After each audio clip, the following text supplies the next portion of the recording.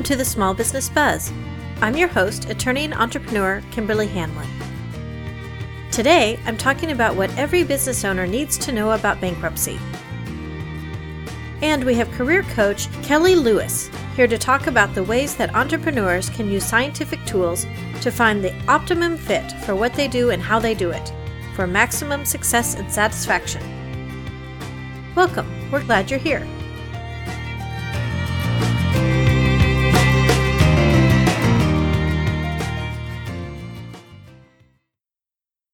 Okay, let's get started. Today, I'm talking about what every business owner needs to know about business bankruptcy. Before I get into the technical legal aspects, I want to talk a little bit about the human and emotional aspects of it, because for many people, there's a lot of anguish and self-doubt and low self-esteem and even depression around this issue.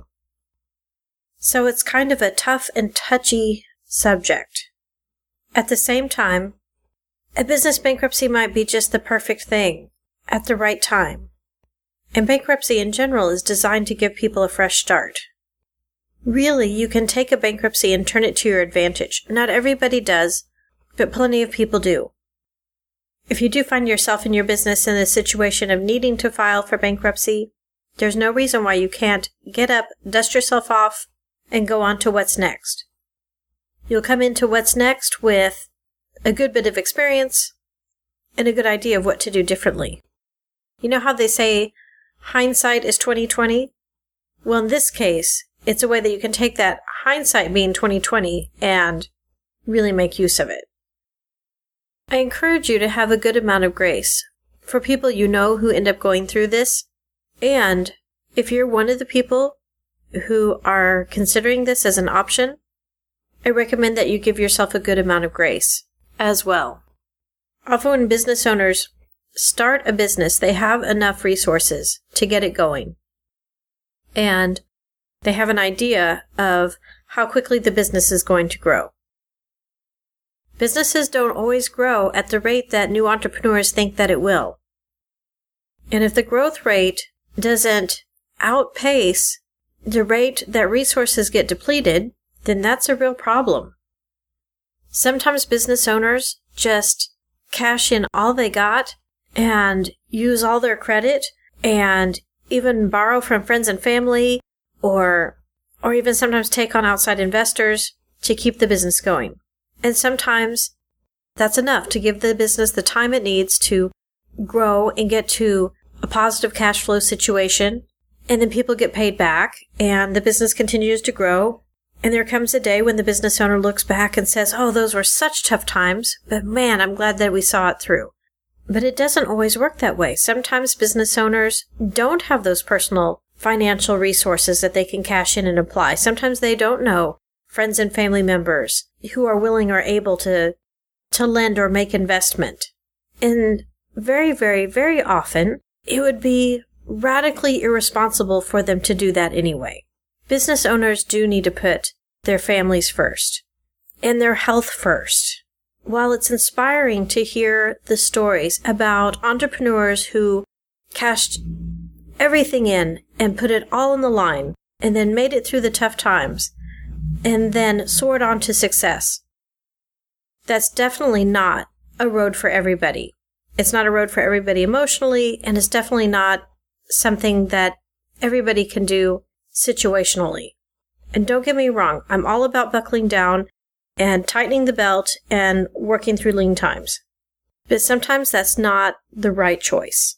Sometimes really smart and really dedicated, hardworking people do their very best, and nonetheless, their circumstances make it such that risking it all is the absolute worst choice. When I see that happening, I think, but for the grace of God, I go. Okay, that said, let's talk about what your bankruptcy options are under the law. If you are a sole proprietorship, then you are personally liable for all the debts of your business. And so your business can't file for bankruptcy separate from you. So yours will have to be a personal bankruptcy, as opposed to what's classified as a business bankruptcy. Now, mostly when people think about bankruptcy, they think of what is a Chapter 7 bankruptcy, and that's where you have a certain amount of assets that you're allowed to keep, and then everything else is liquidated and used to pay off your creditors. But if there's not enough to go around, then whatever is left is discharged. And of course, like everything in the law, there are some exceptions. There are things that are called non-dischargeable debts, like student loans. There are income requirements for being able to file a Chapter 7 bankruptcy, so not everybody qualifies. When people don't qualify for a Chapter 7 bankruptcy, they often file for a Chapter 13 instead. With a Chapter 13, you have 3 to 5 years to pay off the debts. And there's a bankruptcy trustee that looks at how much income you have coming in, and they make a repayment plan, and you make payments every month to the trustee. And the trustee makes the payments to your creditors. And what doesn't get paid off at the end of 5 years gets discharged, as though it were a Chapter 7. That portion were a Chapter 7. The good news about a Chapter 13 is that you get to keep your stuff. Now, if you have a business entity, like a corporation or an LLC, then you'll need to file a business bankruptcy. And actually, the owner files the business bankruptcy on behalf of the business. But that doesn't mean that the owner is filing for bankruptcy personally. Provided that you've kept your business finances separate from your personal finances and you've kept clean financial books, and provided that you've kept your corporate records up to date, and you haven't done anything that's considered improper or fraud-like, like getting credit under false information, or getting credit knowing that you'd be filing for bankruptcy soon, or things like that. Provided you haven't done any of those sort of things, then there's no reason that the court would want to pierce the corporate veil. So only the business will be responsible for the debts of the business, and your personal assets stay yours. That's one of the reasons why it's so important to set up as a corporation or an LLC. I mean, that's really the primary protection, right? Well, in addition to asset protection as far as lawsuits and things like that are concerned. But it's so important that you run that corporation or that LLC the right way to keep that protection in place. But that's a whole nother podcast.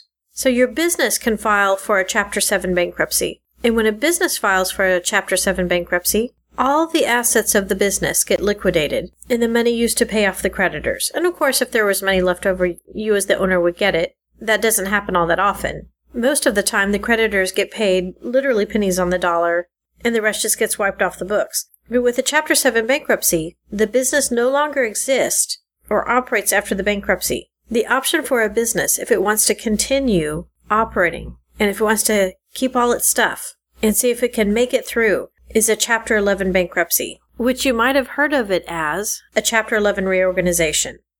It's similar to a Chapter 13 bankruptcy in that you're given a plan to pay off all your creditors over time, but a key difference is there's no limit on that time frame.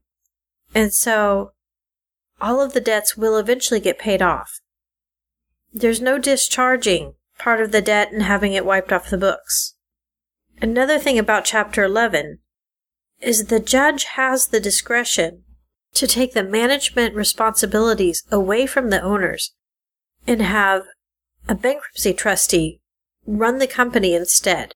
Now, that certainly isn't what usually happens. Usually that's only in cases of like fraud or gross mismanagement. Usually the business owners continue to run the company. And there's very specific rules around all of this. But this is a very general overview. Whether we're talking about a personal bankruptcy in a Chapter 13 or a business bankruptcy in a Chapter 11, well, individuals can also file for a Chapter 11, but it's way more complicated than a 13, and it's rare that individuals choose to do a Chapter 11. But anyway, sometimes an individual or a business starts in a Chapter 13 or Chapter 11, and then circumstances change such that then a Chapter 7 seems like a good idea. If your situation is such that you need to take some pressure off of yourself from creditors, you might consider a 13 or 11. Set up the plan, start making payments, and see if that helps you stabilize things. And if not, you always have the Chapter 7 option. Sometimes businesses really have to go through that Chapter 11 process to get the breathing room they need to make it through something that is a swing in the market, or just so they can make it over the hump until they can get into really what's good, positive cash flow. Chapter 11 bankruptcies are expensive, though. You'll be paying your attorney, you'll be paying for the bankruptcy trustee, but that might be a good option for your company. What you should know is that bankruptcy is a complicated and highly technical area of law, so it's definitely not something you should even consider doing yourself. And for a business bankruptcy, or even a personal bankruptcy that's mixed with a sole proprietorship, it's more complicated than your garden variety personal bankruptcy. So you're really, really going to want to take care in selecting your attorney. Something you should know is that bankruptcy is a matter of federal law, and so you can hire a lawyer who's outside of your state if need be. You should get the best and most experienced attorney that you can afford. Find somebody who has done these kind of bankruptcies before and who has a good working relationship with the court and a good working relationship with the bankruptcy trustees. I cannot tell you how important that is. And of course, also with the court's administrative office. That will make a huge difference in how your bankruptcy goes. If you want to know more sort of specifics about the bankruptcy process, then listen to last week's podcast. I talked about it in context of what you should do if a customer of yours files for bankruptcy, but really I outlined the whole process. So go back and listen to that episode, and it'll give you that overview. Okay, if you'd like to read my blog post about this, the link is on my show notes, or you can find the post on my website at khanlonlaw.com. That's KHANLONLAW.com. And while you're at it, sign up for my bi-weekly business newsletter. In each newsletter, I have articles that'll help you in running your business, and sometimes I have bonus materials for you to download for free, like small business legal guides, or recordings of webinars, and sometimes even model legal forms. Okay, up next is my interview with Kelly Lewis.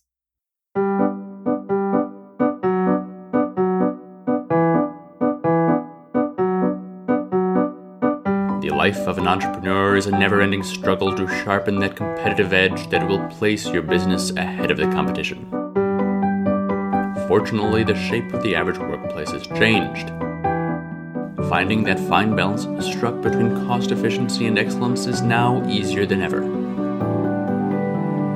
We need help when we need help, but we don't need to be burdened with full-time staff. That's where Astute Business Concierge can help you. Astute Business Concierge. More than just smart, astute. Visit us on the web at astutebusinessconcierge.com to see how we could help you.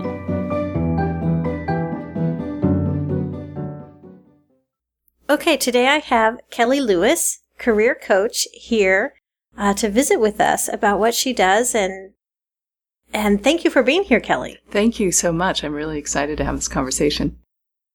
I thought today we could visit a little bit about what you do for people who are transitioning, whether that's from one job to another or from a job to starting a business, or even people who own a business but they want to refine what it is that they do and how they do it for more satisfaction.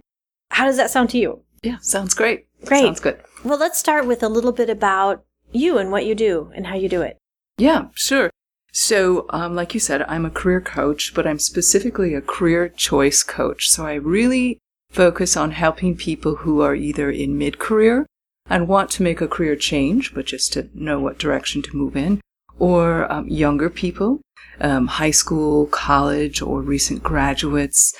Some people in their mid-20s work with them, and they're making an original career decision. And what's great about working with younger people is we get them started on the right track and in the right lane early in the career, versus many of us who try to make this decision at about 40, right? After we've been in our career for 20 years. Basically, I help them, move them through the process from, understanding clues and designing key components, and then looking for careers that match that spec sheet. And we can talk more about that if you want. But, in summary, what it's really about for me is empowering people to see themselves from a position of their strengths. And then, of course, the practical application is now go back out into the world and apply that to your working life. And that's really the crux of what I do. We can talk about more specifics if you want. Well, I know that you have a little bit different approach to assessing people's strengths.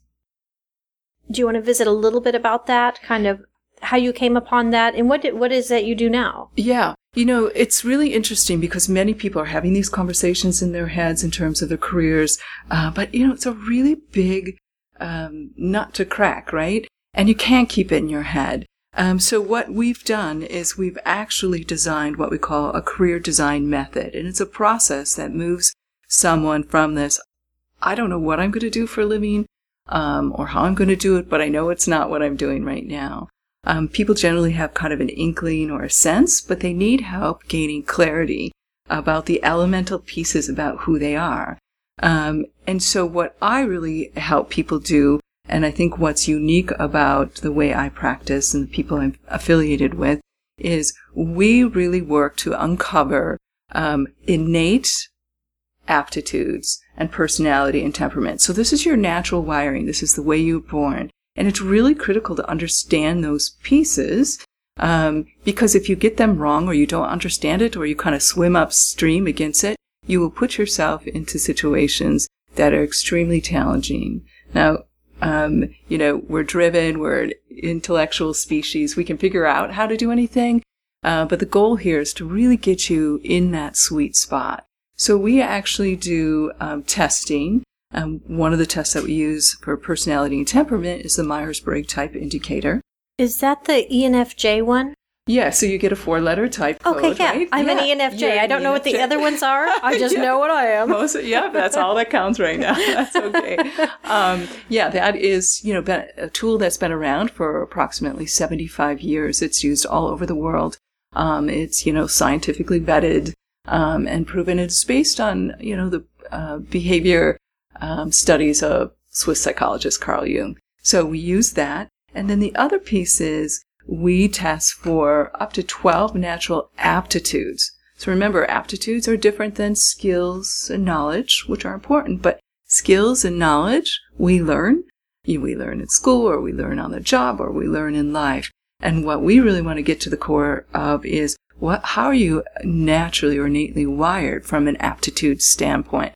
So again, we use scientific testing to test things like your spatial sense of the world. Are you more spatial and like... Oh, right. So that would be like me being a delivery van driver when I can't parallel park a sports car, right? Well, that would be a problem. So that would be a problem. Or you, as an attorney, right?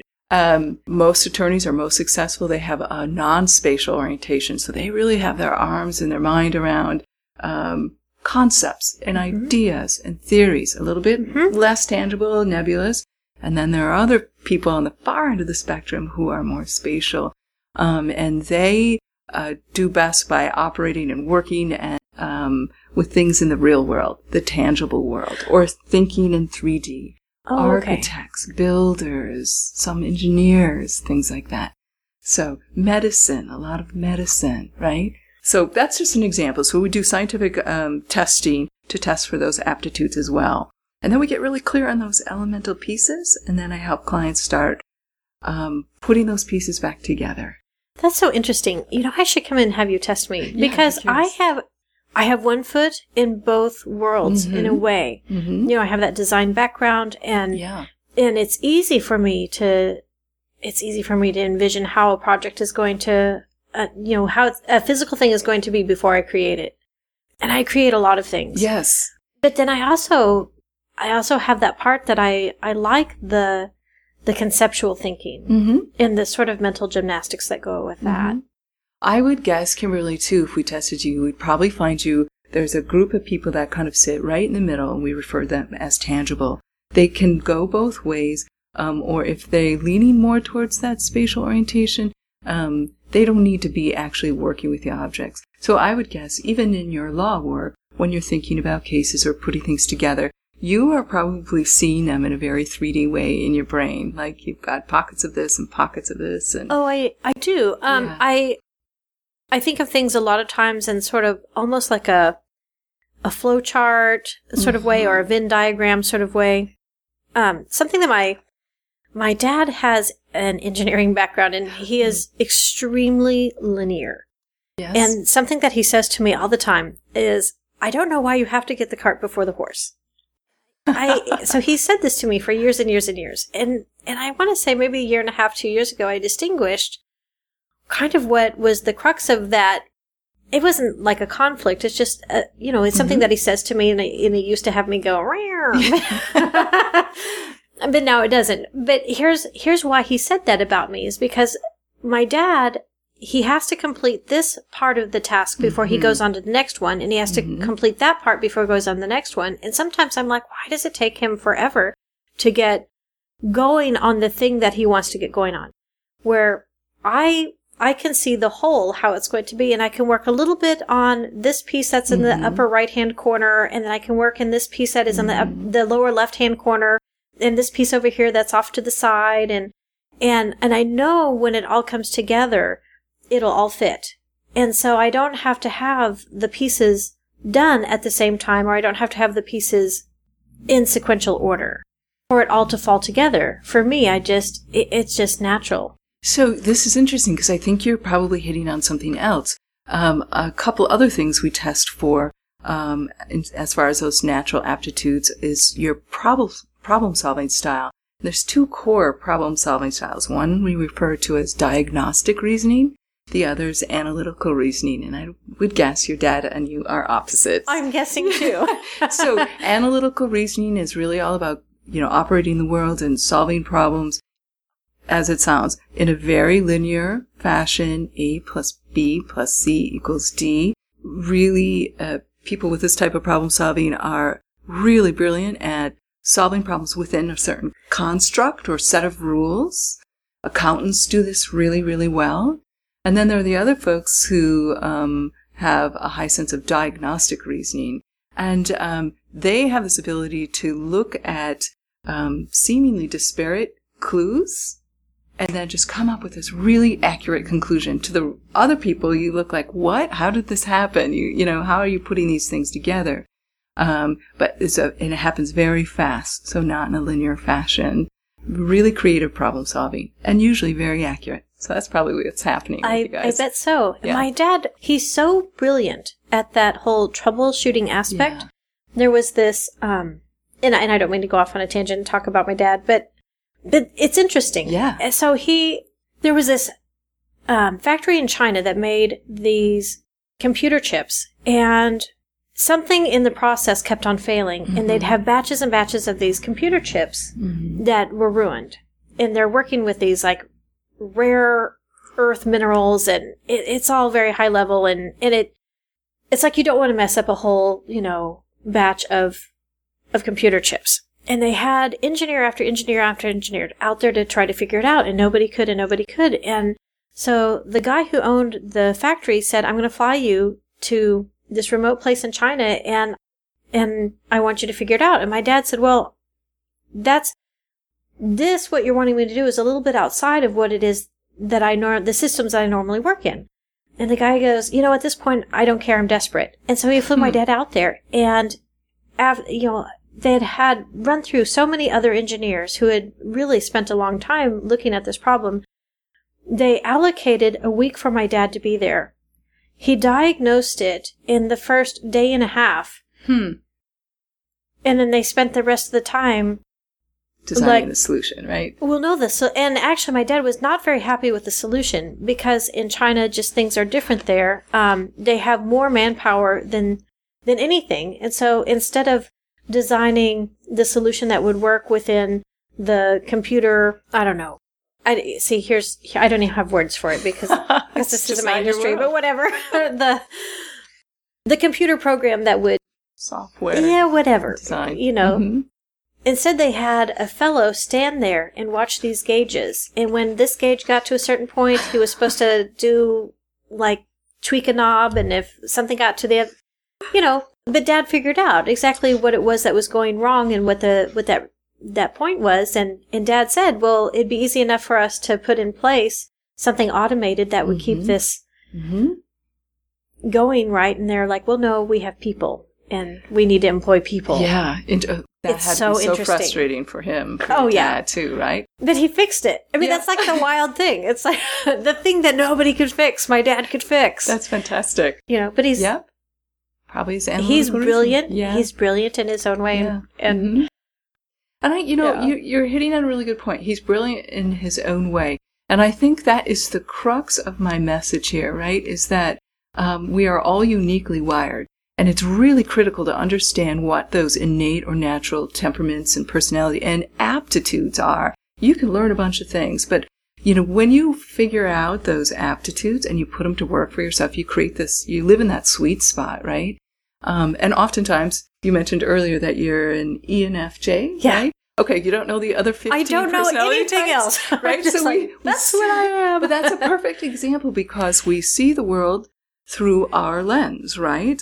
And it's an ENFJ world. Of course, it's an INFP world for me. But the brilliant thing to understand is not any of these things are right or wrong, or if you have lower diagnostic reasoning or lower idea flow, that's absolutely perfect because there's tons of opportunity in careers that celebrate that and need that. Oh, yeah. Don't ever have me go diagnose a factory in China. I mean, it's not going to go well. I can just see it.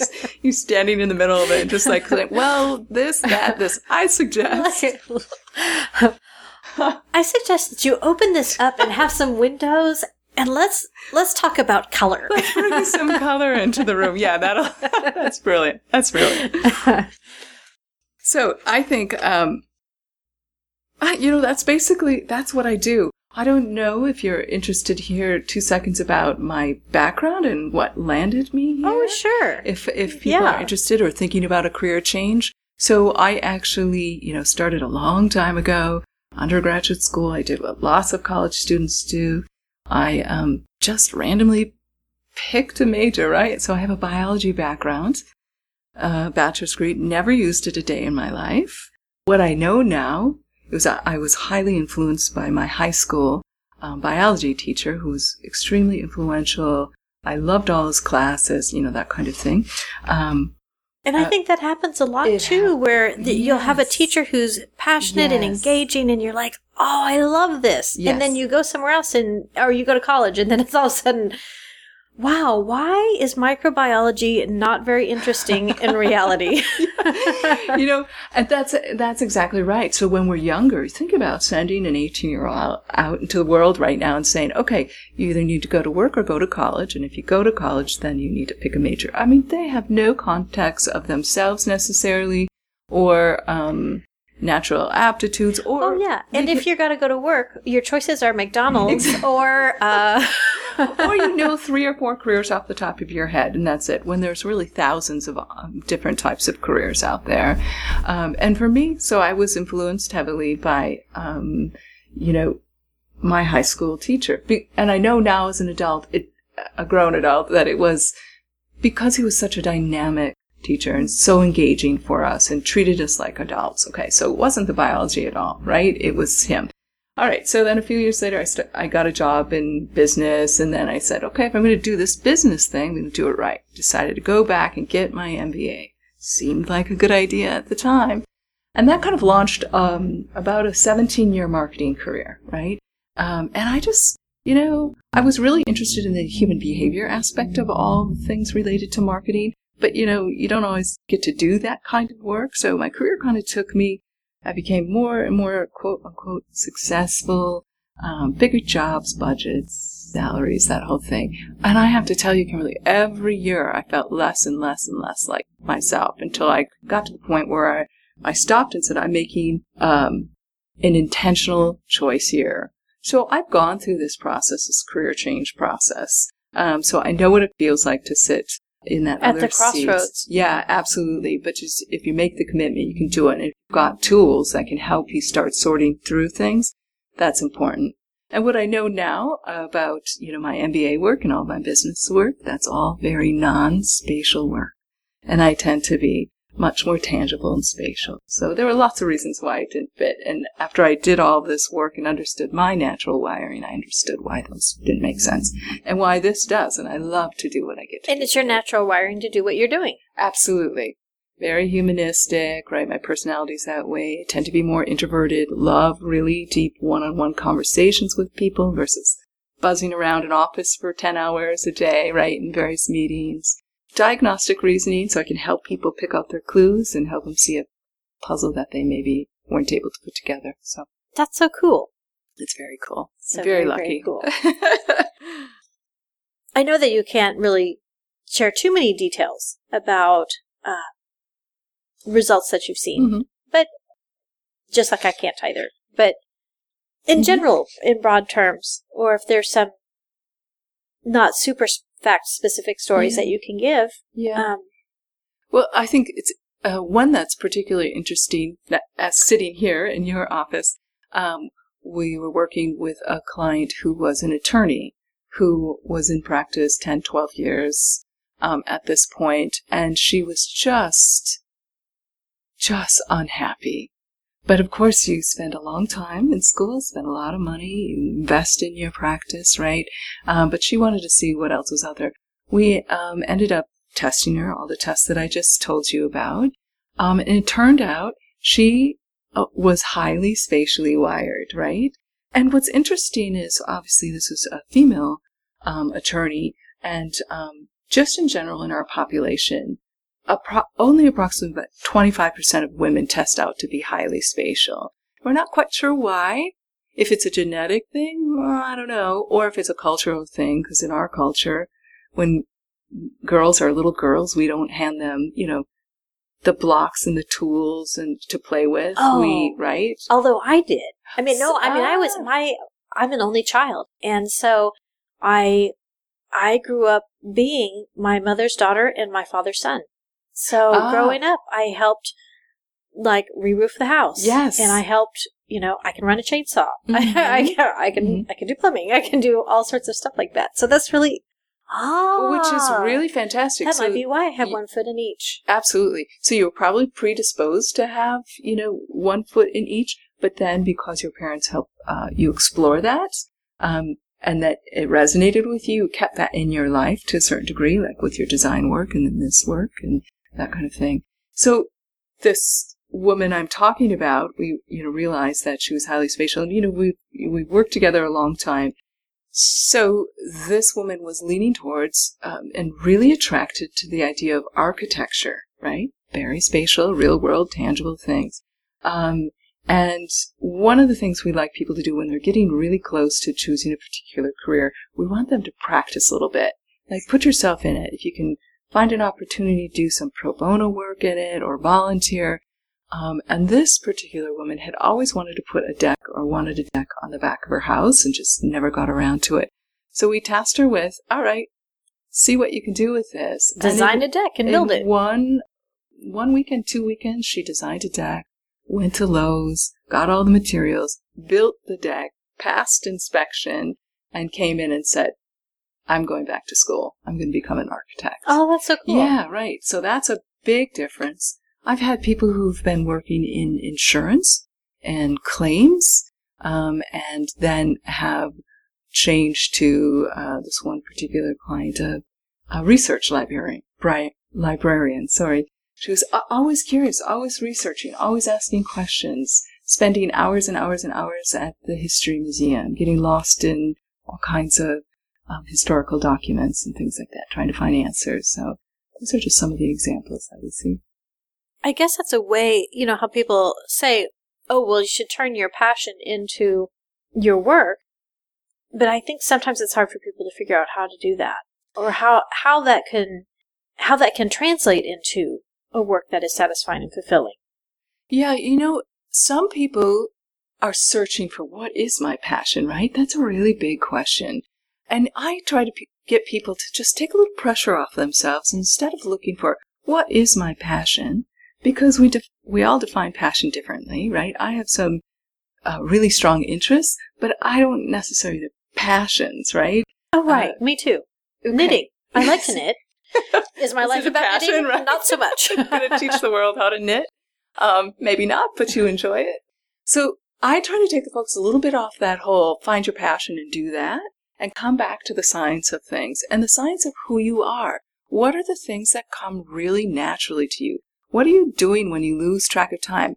It could be cleaning out the garage or organizing the sock drawer. Those are really big clues. Thinking back to all those times people said, you're really good at ABC, right? Those are all clues that can point you in the right direction. And for some people, a lot of people actually, the subject matter of what they do is far less important than the actual function of what they do. And that's another key thing we help people figure out. Oh, but people don't even think in terms of that. Right? You get paid to perform a function at work. And it's usually around one of three areas. It's either around people, or it's around things, objects in the real world, or concepts and ideas. So what I do is really around people.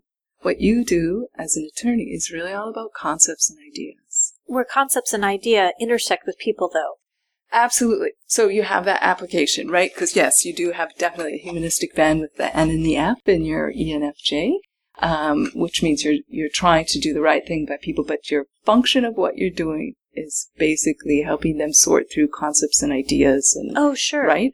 Yep. And it's easy, so easy for me to get concepts and ideas, but I find that, especially with estate planning and things like that, it's so hard for people to grasp, like, how do trusts work and how do wills work, that I came with, you see I have that red box there? Yes. And I have this thing called A Trust is Like a Box, and I have found that when you can take those concepts and you can tie them to something physical in the world, then people actually get it. And so I explain how trusts work with that A Trust is Like a box and the stuff that's in it, and how it, and the difference between a trust and a will, and which ones are revocable, which ones are irrevocable.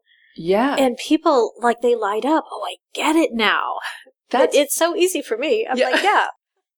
Right. That's brilliant. And see, what's really great is that you're able to recognize, okay, people aren't getting it the way I understand it. So you've got that design background and that ability to kind of turn it into a tangible thing, and you pulled out your red box. That's great. That's a perfect example. That's wonderful. So for people who are wanting to start a company, like before they launch and figure out, is this the right thing for me? Would the testing you do be of value for them? Yes, I think absolutely. Because, even if we start with the personality and temperament testing, the MBTI, there are certain of the 16 personality types that are better suited for entrepreneurship or small business ownership. There certainly are. And oftentimes, some of our personality traits lead us to this idea of being our own boss, right? So for a lot of introverts, the idea of being able to manage their own schedule, to have a private space where they close the door, not in corporate America sitting in the cube farm in the middle of the floor, right? So there's a lot of things that are really attractive on the outside to small business ownership or solo entrepreneurship. But we need to get them to see the other side of it too, right? So when you have your own business, it's really a lot of, depending on what type of business, it's putting yourself out there. It's promoting yourself, your business, your product, your service. So there are certain key personality types that lend themselves to be more conducive to small ownership. Doesn't mean the others can't do it. We just need to make people really aware of it. And then there are some of those aptitudes, right? So the diagnostic reasoning we're talking about, this ability to, see pieces and parts and put it together, that's critical for a small business owner. Because you have to wear so many hats. You do, exactly. Which leads to another aptitude we test for is idea flow. And this is that concept of, how fast your brain is working in terms of coming up with new ideas. Some people work really fast and it's coming all the time. Others have a slower idea flow. Both are fine and great, but because it's the quality of the ideas that matter, not the quantity. Exactly. But what we do see is oftentimes people who have higher idea flow are more comfortable in smaller startups because they can move from thing to thing to thing really quickly. And in fact, they feed off of it. Their brain gets really bored if they're stuck in an office for 4 hours just working on one thing. I have a very low tolerance for tedium. I would say if we tested you, Kimberly, you'd be supersonic, high idea flow, just for all the pieces and parts that you do in your day and all the neat things that you start, programs you start, and services you offer. Yeah, definitely high idea flow for sure, which is great. The example I use there is if you've been in like a business setting in corporate America and you have that brainstorming session, right? So you come in and then the questions tossed out and you're supposed to come up with as many yellow Post-it notes. Oh, I just right? called that Tuesday at 9 a.m., but okay. Okay. Yes. Okay, so for some of us, like me, with a lower idea flow, brainstorming sessions were awful because there was this immediate need. You have 30 minutes right now in this room to put as many ideas up as possible. And I would always say, give me 24 hours and I'll have 20 great ideas for you. But don't expect me to walk in and just off the top of my head without even knowing what the topic was going to be. And then you'd have colleagues, probably like yourself, who could walk in and be like, oh, this is fun, and stick up 20, right? Right? Yeah, I guess that's why, I mean, talking about that, that's why some people they talk about flying by the seat of their pants. Uh-huh. And I'm just like, yeah, of course I do that. Yes. So I mean, I love planning. Don't get me wrong. Planning's great. Mm-hmm. And I do plan. Mm-hmm. But yeah, I also can just be like, yeah, let's just go with it. Yeah. So I think that's the thing. You just hit on something else too. So, with personality type and temperament, these are preferences. It doesn't mean you can't do the other things. You certainly can. But it's what your natural preference is and where your sweet spot is. So, like you just said, I can plan. Of course you can. You're running a successful business. You can plan. But your natural state, and probably when you have the most fun, is when you get to just create all kinds of ideas. And that's true. Yeah. Mm-hmm. So that is true. So those are biggies. So yes, the type of testing we do can really help people who are potentially considering opening their own business or going out on their own. It also can help, like, them determine areas of focus, right? So what I do is really very service-oriented. It's very humanistic, right? Working with people. But maybe you're better suited, you've got some product ideas and you want to promote real, tangible products. Your wiring, you're predisposed to one or the other. That makes sense. I definitely am myself also very humanistic. Mm-hmm. Yeah, I think it'd be cool to design some gadget, but I just don't know how you do that. Right. Right. Exactly. Yeah. And unless it serves people in some way. Aha. Exactly. So you do have lots of tools, right, that you've developed in your practice that serve people. They just tend to be a little bit more intangible or, right? Yeah, I suppose that's true. For people who already have a business, and there's always aspects of the business that you love, and then there's aspects that you don't love. If somebody is just really challenged with finding satisfaction and fulfillment, or if they're feeling like half the hats I'm wearing aren't the right hats for me, how can they figure out what hats to offload? So I think sometimes just sitting back, I know this is going to sound very woo-woo, but sitting back and just being quiet and thinking about those things. Because often we put ourselves in a situation where there are expectations for us, in our current work, and we just figure out how to do it, right? And we think, well, that's just part of life. Work is going to feel like work. And I'm here to say it doesn't have to. So it's about listening and paying attention to what things feel more natural. What part of your work do you really like, right? What feels comfortable? And I'd even, caution you to be really cognizant of those things you're glossing over.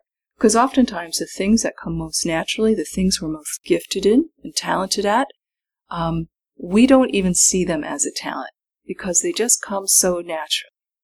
So when I was in corporate, I constantly would have team members and other people's team members lined up, to come talk to me about their careers or interpersonal relationships that were happening, with teams or other supervisors or managers, right? there was always a box of tissues on my desk because we just always needed them every day. I don't know. And I knew that happened all the time, no matter what job in marketing I had people coming to talk to me. But I didn't realize that was a gift, that was a talent, that there was something about me, or the way that I help them see things that cause people to do that. So if you're thinking about, making a career change or potentially opening a new business or what have you, pay attention, because sometimes you don't even recognize the things that you're really brilliant at. So look at the things that you like doing that come really easy to you, right? If things are really difficult or things take you 3, 4, 5 times longer to complete than some of your peers who are doing the same things. Or it's the thing that shows up in your to-do list over and over again, and you should do it, but then you never actually do it. Really, really good point, Kimberly. Because there's like some big ugly monster hiding in that task on that to-do list that you keep putting it off, right? For some reason, it feels really difficult for you. That's a good call out. Definitely. Well, if people would like to reach out and visit with you about what you do, or even maybe have you do testing and consulting, how can people reach out to you? So I have my own private practice, and you can either visit my website. I'll give that to you. It's www.kellymarylewis.com. It's easy to spell the simple way, KELLYMARIE Lewis, LEWIS.com. Or you can give me a call, area code 952-456-8467.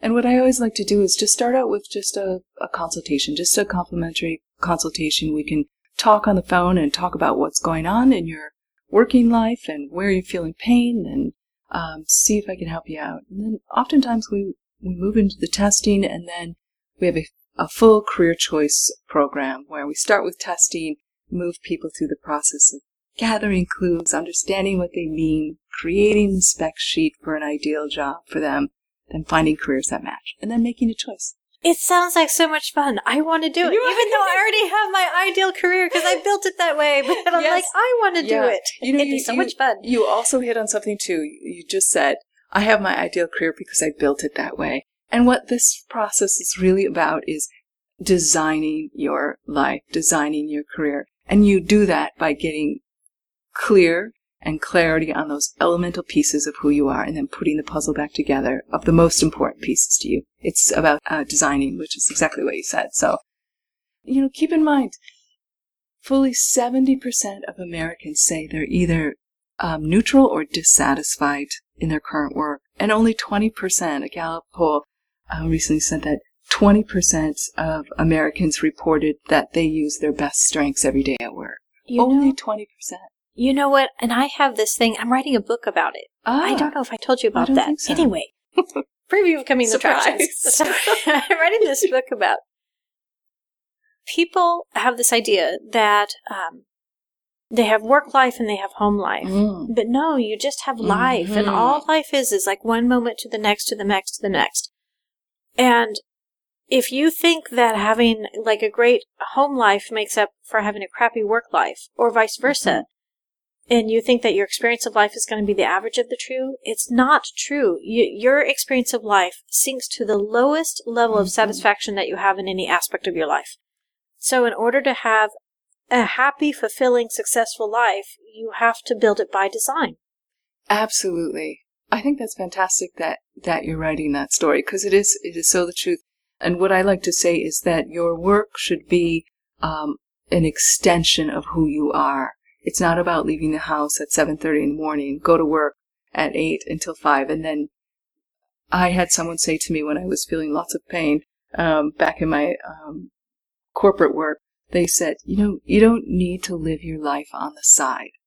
And that has stuck with me, and I've said it to so many people, because so many of us are in the wrong careers, and we just stay there, and then we try to squeeze in the rest of life on the weekends or our 2 weeks of vacation, right?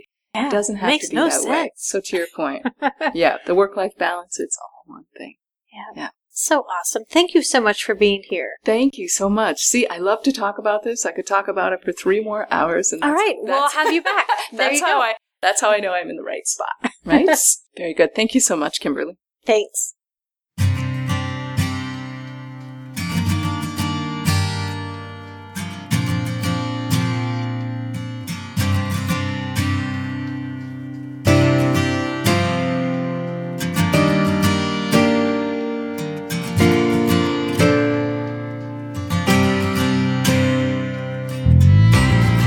Join us next week for the Small Business Buzz when I talk about asset protection strategies for women business owners. Sorry, fellas. We'll also visit with Eric Olson, the founder of Pedal Pub, about his experience establishing Pedal Pub and growing its American distribution, and why he chose to license the famous party bikes instead of franchising them. You can find links and other useful information on our show notes at thesmallbusinessbuzz.com. And be sure to follow us on iTunes or Stitcher. If you're liking what you're hearing, please give us a good rating and maybe even leave a review. Of course, a lawyer would have a disclaimer, and here is mine. Any information provided on the show is for informational purposes only and is not intended as legal advice. The show theme music is Pioneers by Jason Shaw, released under a Creative Commons Attribution 3.0 license. Thank you for listening, and I'll see you next week.